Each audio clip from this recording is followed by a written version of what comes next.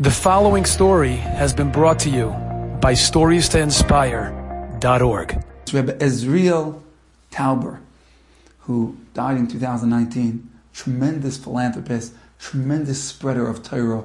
I mean, it's absolutely awe-inspiring. A businessman who stopped at nothing to spread Torah to every person, place he could behind the Iron Curtain. I mean, it's unbelievable what he did. Well, one time there was a fellow, Mr. Samuels, whose life fell apart. It was Nebuch, unfortunate.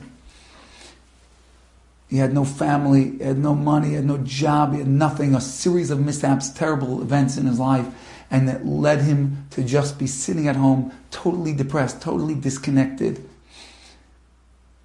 No desire for life. And in desperation, they called Rabbi Tauber, being somebody who has spread so much light to other people. They said, maybe, nothing we've done. We tried to get him to the doctor, we tried to get him medication, he won't take the medication, he doesn't care to live. Maybe you could go.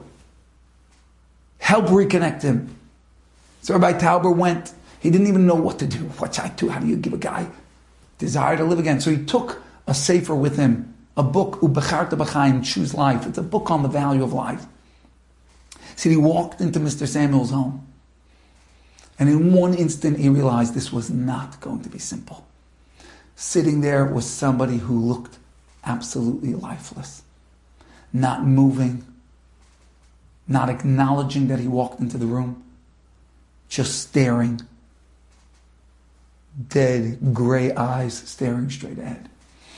And Rabbi Tauber came, then he starts trying one conversation or another. Nothing. It's as if he doesn't exist. Rabbi Tauber didn't know what to do. How do we breathe life back into this person? Suddenly a very interesting idea, a novel idea pops into his head. And in desperation, because he realized he's the last lifeline here. After him, there's nobody else coming into this house. He sits down and he starts staring into Mr. Samuel's gray, lifeless eyes. And he starts to meditate to himself on how great Mr. Samuels is, the value of the person in front of him. He starts to think how in front of him is a Jew and the holiness of a Jew. And now how our rabbis tell us if you save one Jew, it's as if you saved the whole world. That this Mr. Samuels is so great that Hashem would create the whole world for him. And how holy and how special he is. And how much he deserves love, compassion, respect and appreciation. Rabbi Tauber said for 10 minutes, he's staring at Mr. Samuels and filling his mind like this. He said until his heart was truly overflowing with such love for Mr. Samuels. 10 minutes! He's thinking about how great Mr. Samuels is. And all of a sudden, a spark in Mr. Samuel's eyes, and he says, "Who are you and what are you doing here?"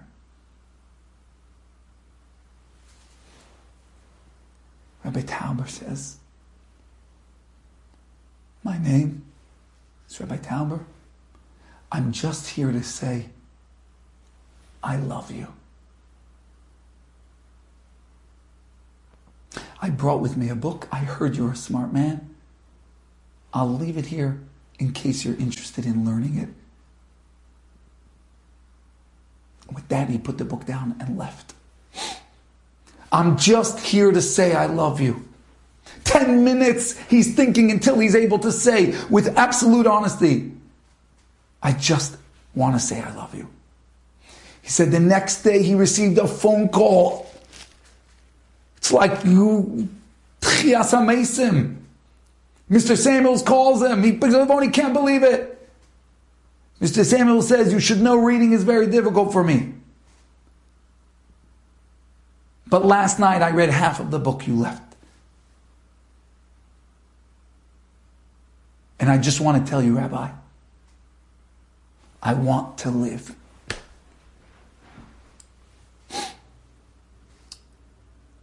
They got him taken care of.